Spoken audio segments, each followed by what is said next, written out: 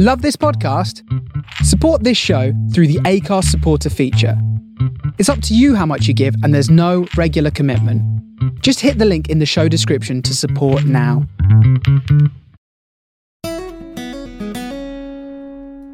Hello everybody and welcome back. Before I begin talking about the fabulous Glyn Johns, I want to tell you all about my incredible book launch the other night. My book full of photographs, gorgeous photos. It's titled My Life in Pictures, and it starts off really from the start of my modelling career, wearing ghastly clothes, and of course they only had to progress and get better and better and shorter. It was such a fantastic night. There was 200 people there. Yeah. And you had some amazing guests. Who came to celebrate?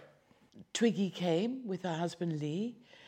Ronnie Wood came with his wife, and Roger Taylor was there, and so was Jimmy Page. Yeah. It was quite packed with really wonderful, exciting, and fabulous people. It was, and it was the first chance I had to see the book, and I can promise you, it is spectacular. The photographs in it are amazing, and the quality of the book is excellent. So if you haven't pre-ordered it yet, you've still got an opportunity to do so.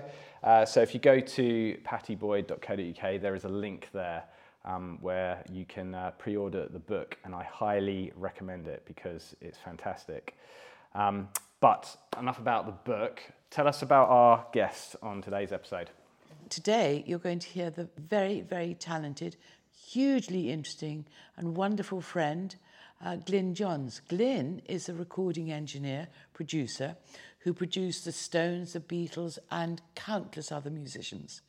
And I adore him. He's got a great story. He's very fun, and I hope you enjoy him too. Yes, and if you have seen the film Get Back, you would have seen Glyn. He actually plays a really key part in that whole story. So if you've seen that film, you're about to hear from him in this episode. So this is Cocktails with Patty and Glyn Johns.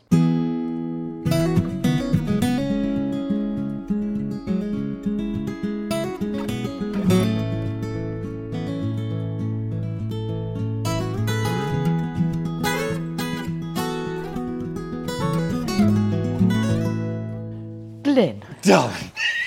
My lovely old friend, Glyn.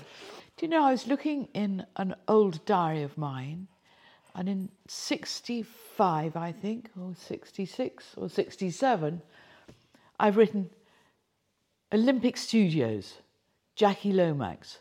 So that must have been when I first met you. I don't ever remember working with Jackie Lomax. Oh. So no. You got that wrong.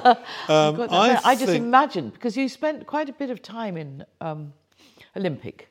Oh, that was my home. Yes. I spent more time there than in my own house.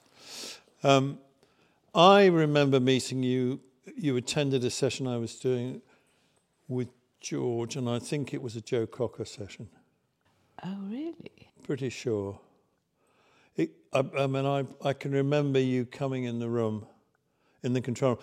I was working in the smaller of the two studios at Olympic, and I'm pretty sure it would have been Joe Cocker, or it might have been Howling Wolf. Did you attend a Howling Wolf session? No, must have been Joe Cocker. Okay, well, it wasn't that then.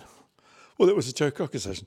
I remember turning around and seeing George, and then seeing this exquisite-looking thing standing in the doorway, and you had one of those fur Russian hats on. I don't know what you call them. Oh my God! And you remember what I was wearing? I love it. Yeah, you were very beautiful, and one didn't see beautiful women that often, because I spent my life in a room with no windows with ugly musicians. Of course, I've sort of forgotten how we all were in those days, but after seeing a bit of the film Get Back, I see you, handsome young boy, and you look so young, Glyn. Well, I was young. Well, I suppose we were all young. Yeah, we all were once. I was 26. Oh, were you? Yeah, Right. in January '69. My birthday was the following month. I was just still 26. Yeah. Yeah.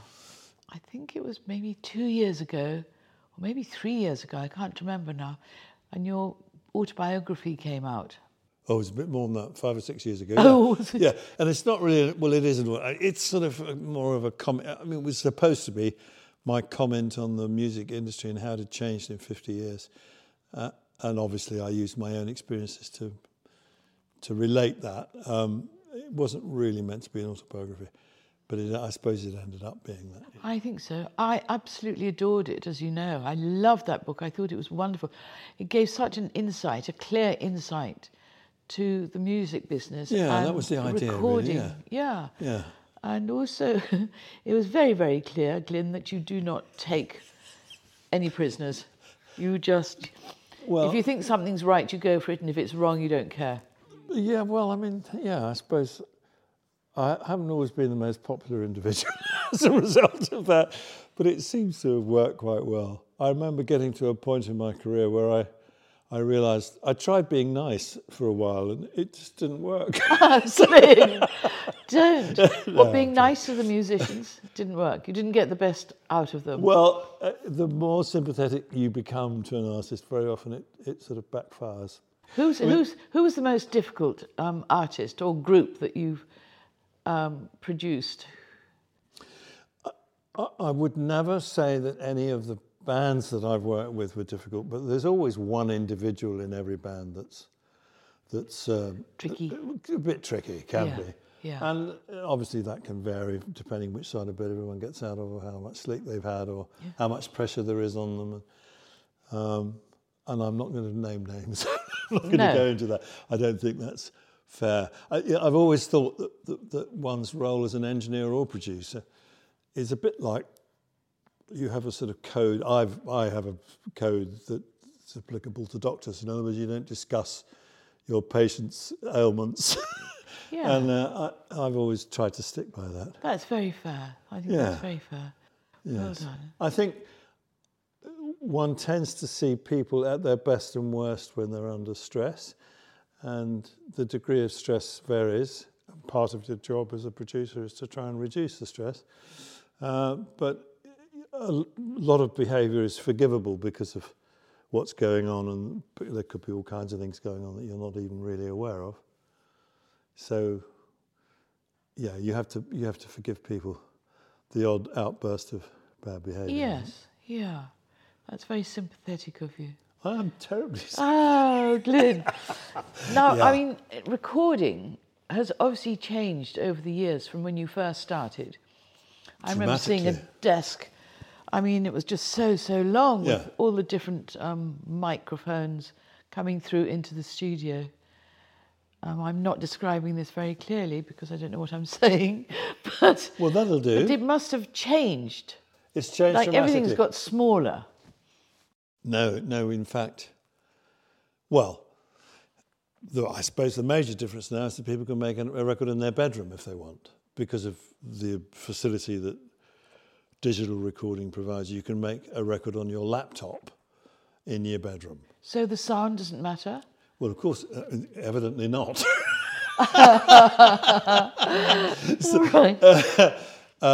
Of course the sound matters. I personally think that is the main advantage of what's going on, because a lot of young men and women are able to express themselves without having to be discovered or without having to have a massive budget. That's fantastic. Yes. Yeah. However, my boring opinion is that what has been sacrificed in that is pretty horrendous, really. The main thing is that people don't play together anymore when they record. They record one instrument at a time, invariably. And that's all very well and good, and there's a good skill to that, without any question. And some great records have been made that way, I'm sure.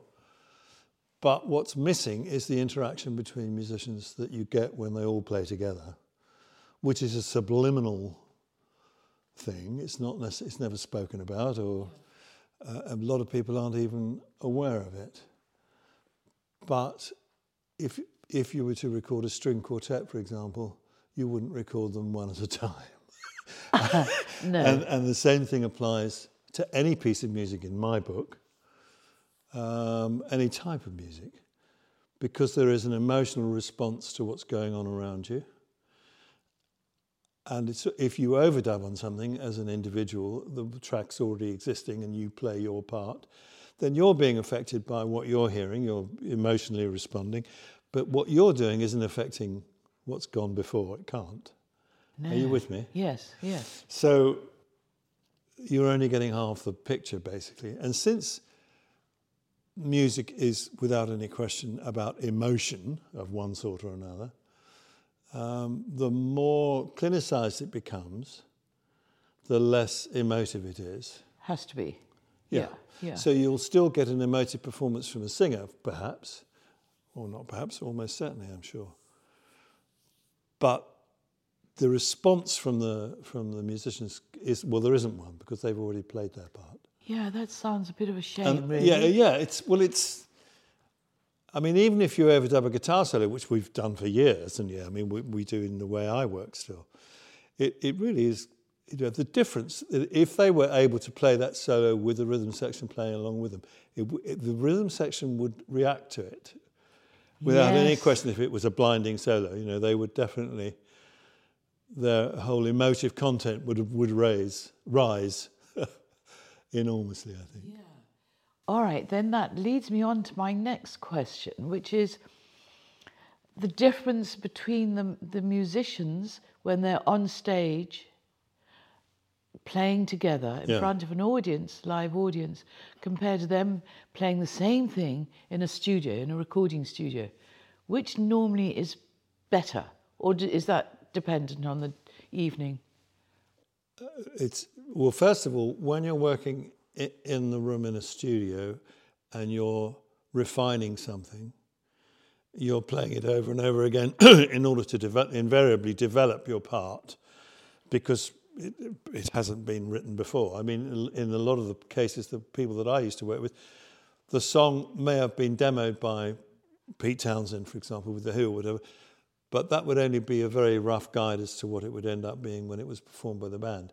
With the Rolling Stones, the songs would be written in the room, rather like in the Beatles' Let It Be movie. Yeah. Similar sort of thing. And everyone's part would be developed by playing it over and over and over again until it became a proper arrangement.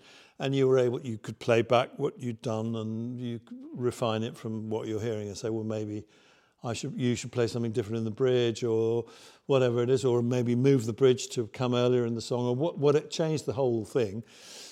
So you're developing something, and the idea is to try and capture the performance of that song before it goes over the top and everyone gets bored rigid with it.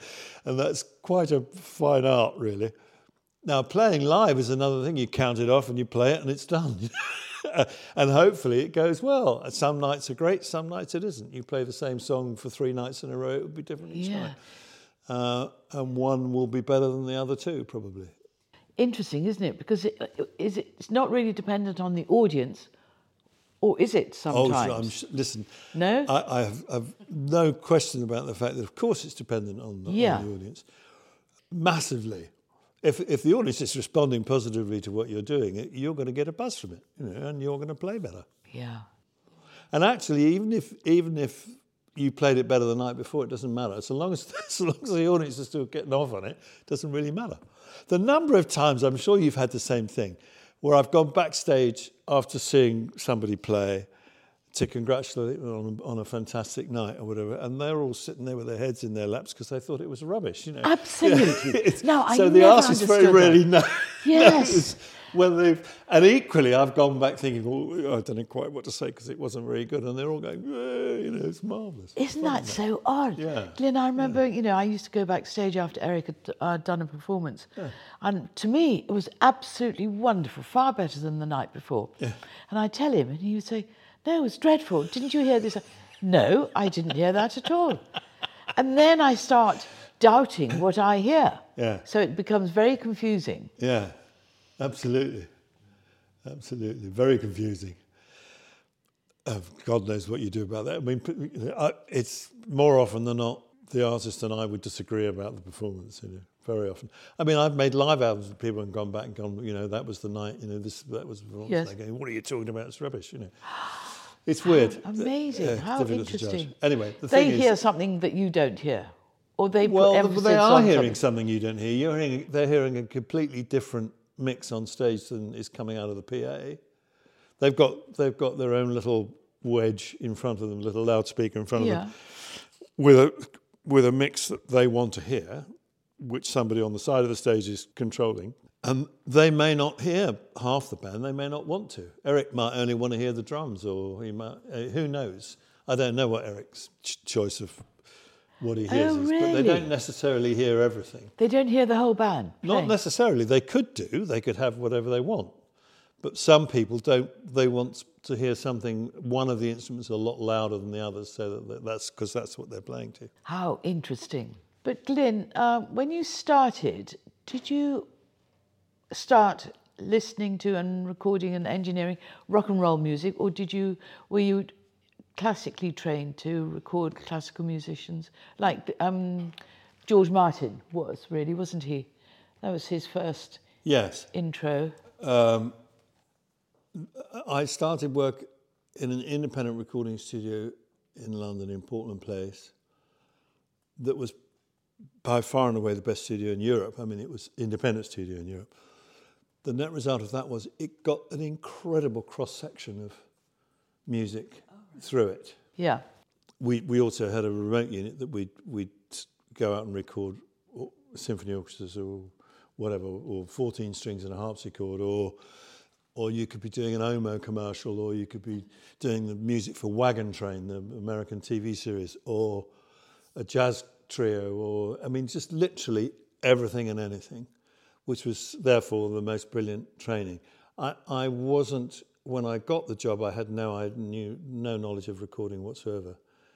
So I had a training as a chorister from the age of 8, so that was my formal training in music. Mm-hmm. And then by the time I was 15, I'd been drawn to folk music and skiffle and then rock and roll, and sort of it was a natural progression for anybody my age, in fact. How did you know you wanted to be a producer? I didn't want to be a producer, particularly. I didn't even want to be a recording engineer. I was offered a job in a studio by a quirk of fate. Yeah. And it interested me because I was interested in music. I mean, that was my hobby. Music was my hobby as a teenager. Right. It had never entered my mind to have it as a profession in any shape or form. So it was just a series of coincidences and good fortune that led me to the job at IBC. And I was a singer, and I thought, well, if I take the job, I will find out about the music business, about which I knew absolutely nothing, and I will get discovered as a singer. That was the sort of idea, which was obviously proved not to be very successful. Never mind, move on. Try another area. Exactly. I did. So I trained as an engineer for a couple of years.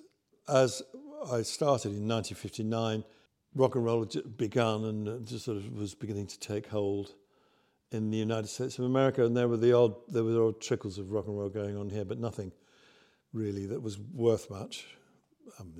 Nothing worth even commenting on, really. And then the Beatles came along, and everything. Then the band thing started, and I was the same age as all these people, and the older guys in the studio, who were marvelously well qualified recording engineers, didn't understand the popular music of the day at all. So it was left to us kids to do. So, I mean, I remember taking the average age of a session, and that was everybody there, all the musicians, the producer and the engineer, and the average age was 17. Really? Yeah. That would have been about 1960, 61. Oh, yeah. That's fantastic. Yeah. So we took over, really. Yeah. So it turned out I wasn't bad at engineering. I was a pretty good sound engineer. And by the time I was, I don't know, about 21, I suppose, I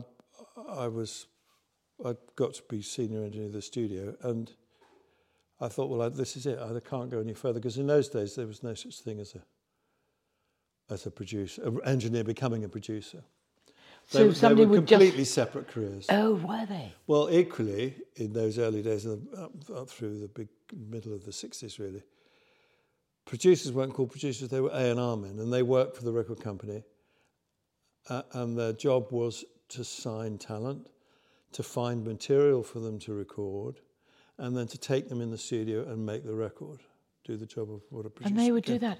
Wow. And they were called A&R men. Yes. Now, the A&R man exists today, but his role is purely to find and sign the talent and then select a producer to go in and actually make the record. The A&R man doesn't produce anymore, but in those days he did. So initially there was no such thing as an independent producer. Then a guy called Shel Talmy turned up in the United Kingdom. He was an independent producer, and he signed the Who and the Kinks, and I was his engineer. So we had a good degree of success. I mean, we were churning out quite a lot of stuff in those days. And then I just got bored with it, and I got myself a record deal as a singer, and I made a record, and I handed in my notice at IBC, and off I sailed over the edge of a cliff into obscurity, which was quite an experience. Quite What funny. did you sing? Oh, I made 3 or 4 records. I did a Stones cover. Can't remember what it was called now. Lady Jane. Yeah, I recorded Lady Jane with the Stones, and I thought, well, I'll get in quick and do a cover of it. And someone else had the same idea, and I can't even remember what his name was now.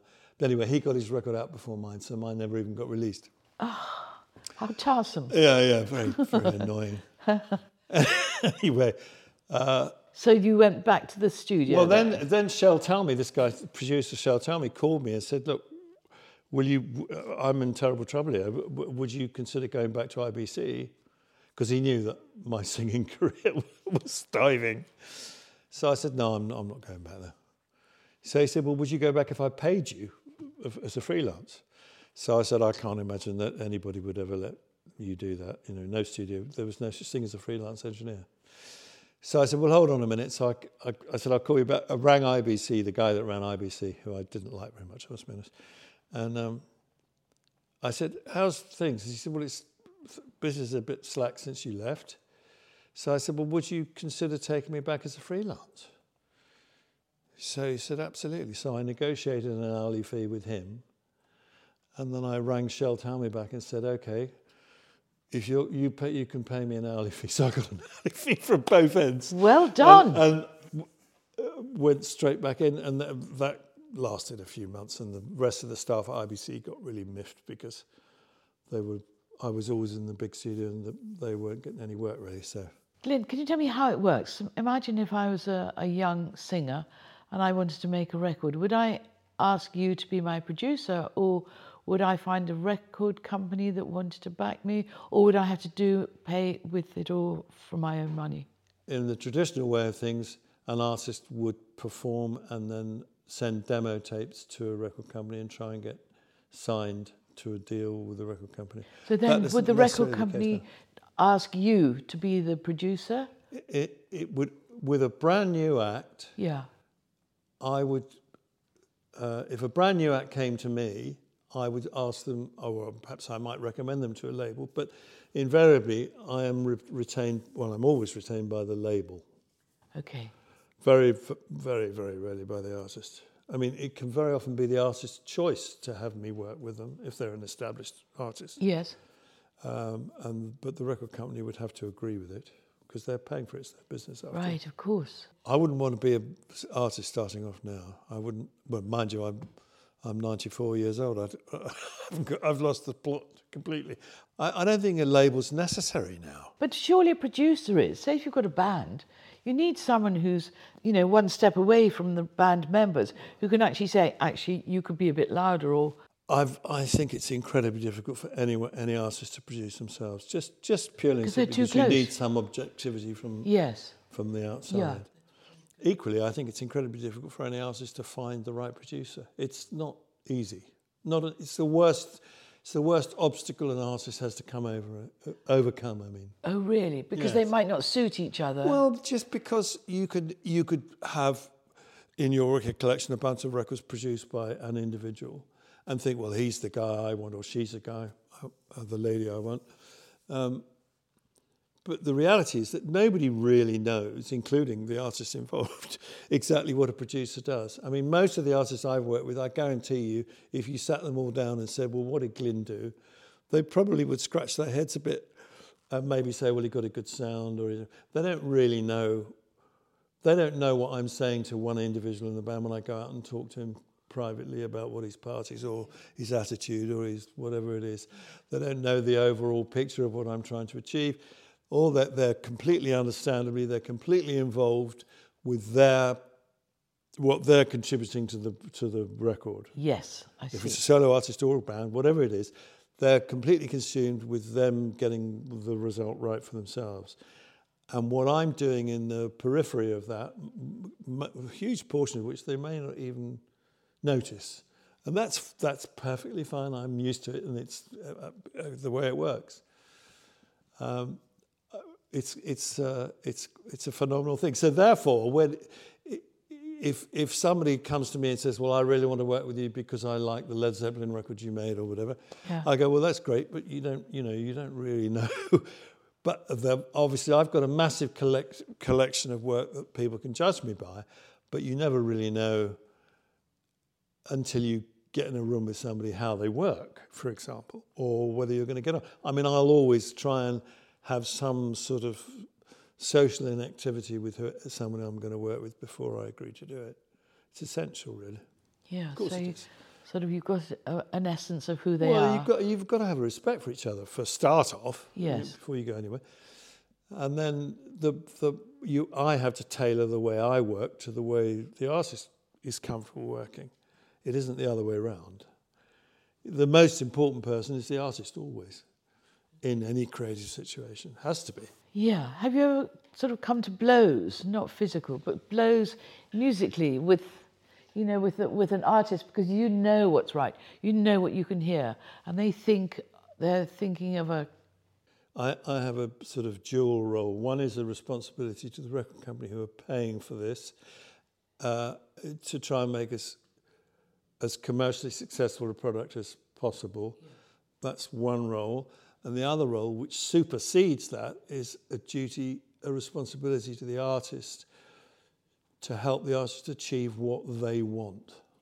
Yes. So if I completely disagree with somebody about what they're trying to achieve, whatever their idea is, then I will try, in as pleasant a way as possible, as to try and persuade them and lean them in the direction I think they should go. And if they are clearly upset by that or disturbed by that, then I will back off completely and I will try and facilitate their idea without any question at all.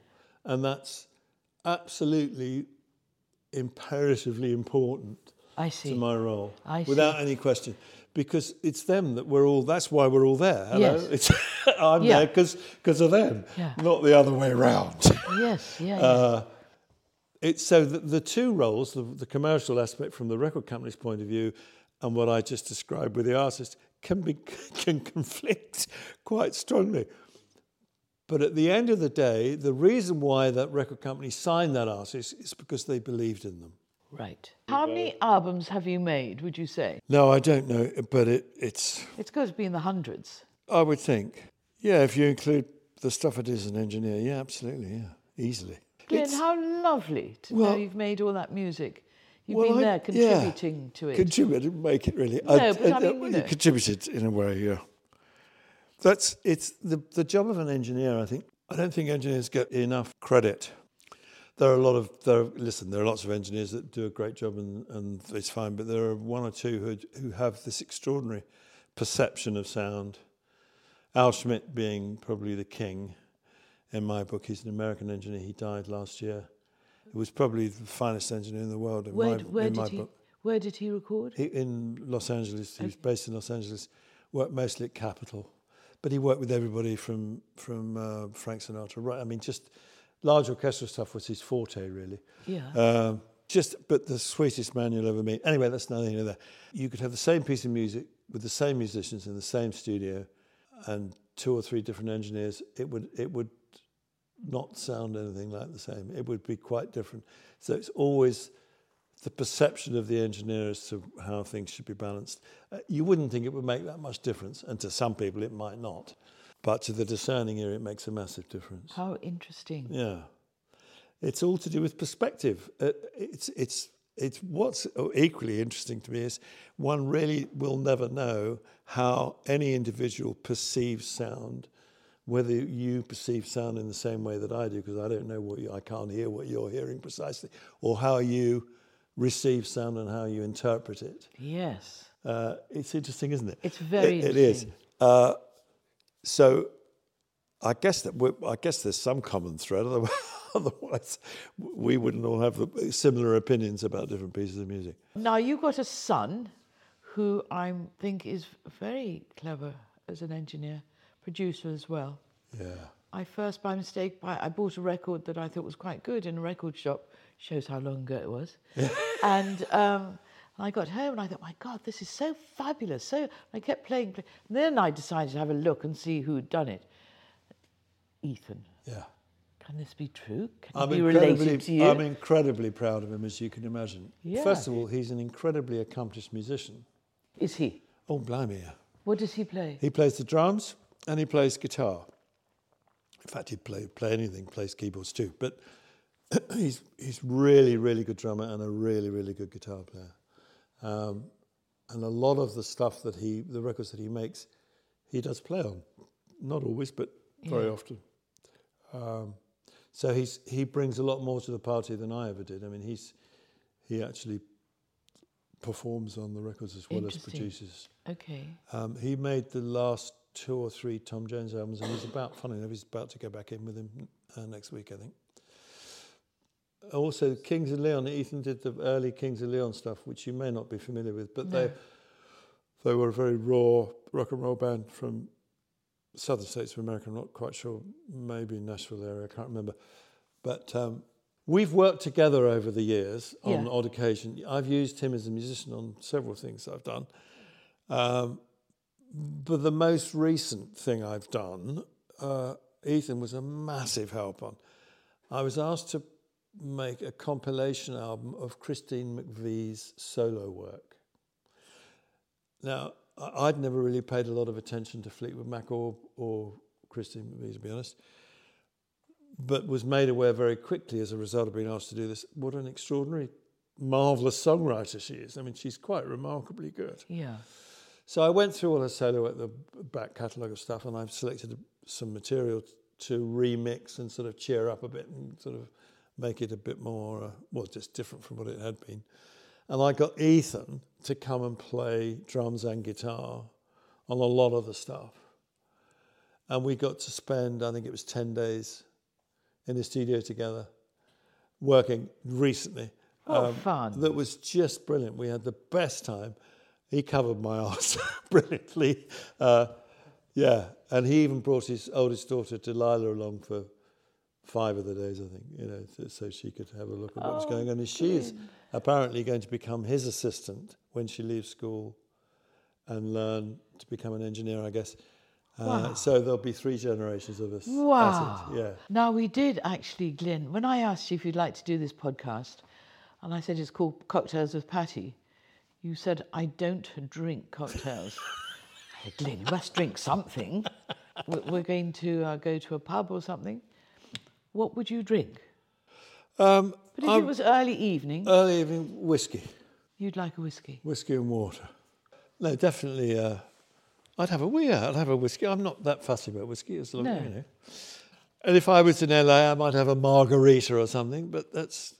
I'm not really into cocktails. No, just need one, that's all I need. It's sort of like a nice perker for the evening. But as this is very early in the day... It's a bit we too can't soon. Possibly think about drinking a cocktail. I always love seeing you. My God, how many years have we known each other? Many, many, many. And then, of course, the funny thing that happened to us both was that we became related for a little bit. We did. My brother married your sister. You couldn't have made it up, could you? And we were horrified, you and I, weren't we? We were. God. Well, actually... Yeah, it seemed... I wasn't sure how it seemed, but it was kind of odd. Yeah. And we thought it was funny. They probably didn't think it was as funny as we did. The other thing, whenever I think of you, I think of the fact that two of the best songs ever written, love songs ever written, were written about you, and they were both with people that I work with. I cut one of them. I produced one of them, Wonderful Tonight, with Eric. And I cut the demo of Something in the Way She Moves with George. And I think there should be a statue of you somewhere, because you inspired two phenomenal songs. They are. Something in the Way She Moves is just a beautiful song. And the demo he cut with me when we were doing Get Back, well, you know, he came to me and said, would I wait behind after everyone else had gone one night? I love this story, Glyn. So he was, even then, little George was slightly insecure about his song he was about to record, so he didn't want to let the others hear it first, did he? He wanted you to hear it first. Well, I think he just wanted it recorded. If there'd have been anyone else there, they'd have done the same thing, I'm sure. I can't believe he was that insecure, but that maybe there was another reason. Maybe he felt he could only really deliver the performance he wanted without anyone else interfering when no one else was there. I mean, that's equally true. But I do know that he came in the control room and I played it back to him. He just played guitar and sang.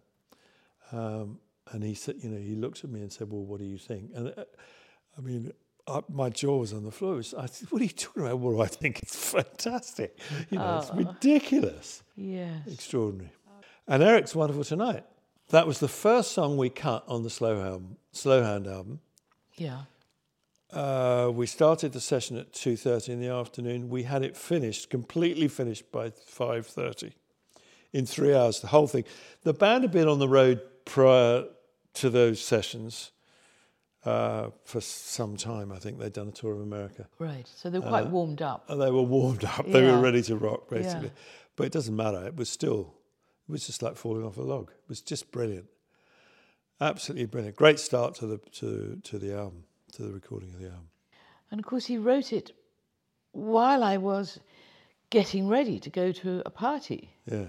And I heard only the other day, as in February 2022, that we were going to Jimmy Page's party. He told me. I didn't know Jimmy Page had parties. No, he only had one party.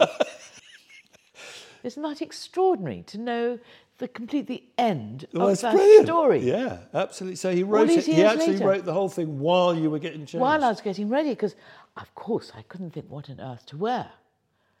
Try on trousers, skirts, dresses, hair up, down, sideways. Well, Glyn, I just want to thank you, darling, so much. That's all right. For doing this little chat with me and Matt. Yeah. My pleasure. No, it's been very interesting for me as well. Yeah. Or not. Glyn, I will always love you. Well, that was absolutely fantastic talking to Glyn. Dear Glyn Johns, I mean, my God, he is so talented, so talented, and very kind of him to do this wonderful podcast with us, to find the time to do it. I know he's still really busy, even at his age.